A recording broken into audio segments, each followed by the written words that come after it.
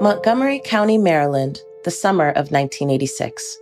Keith Warren was enjoying the last few weeks before starting college.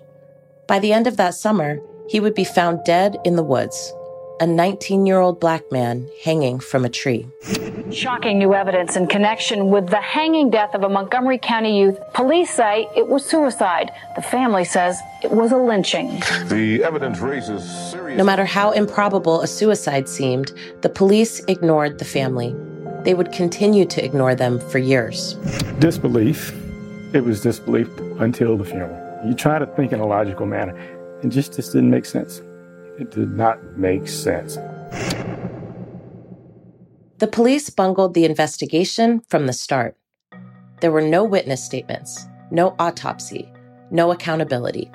Do your damn job the same way that you would if this was a white kid hanging from a tree in a black neighborhood.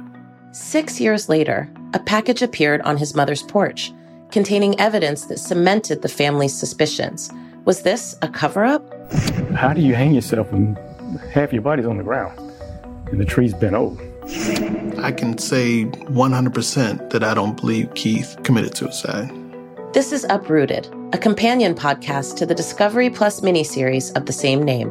And I'm Alicia Garza, an organizer and co-founder of Black Lives Matter, and I'll be your guide as we look further into Keith Warren's life and death.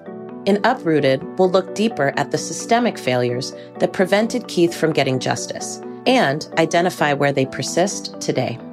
I mean, it's very hard to talk about how law enforcement can take accountability for past harm because past harm keeps happening.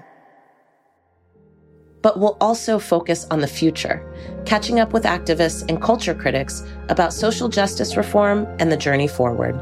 And we'll follow Keith Warren's family as they continue their 35-year-long search for justice and accountability. Not only did it rob him of justice, but it robbed us of life. Listen to Uprooted from Discovery Plus, wherever you get your podcasts.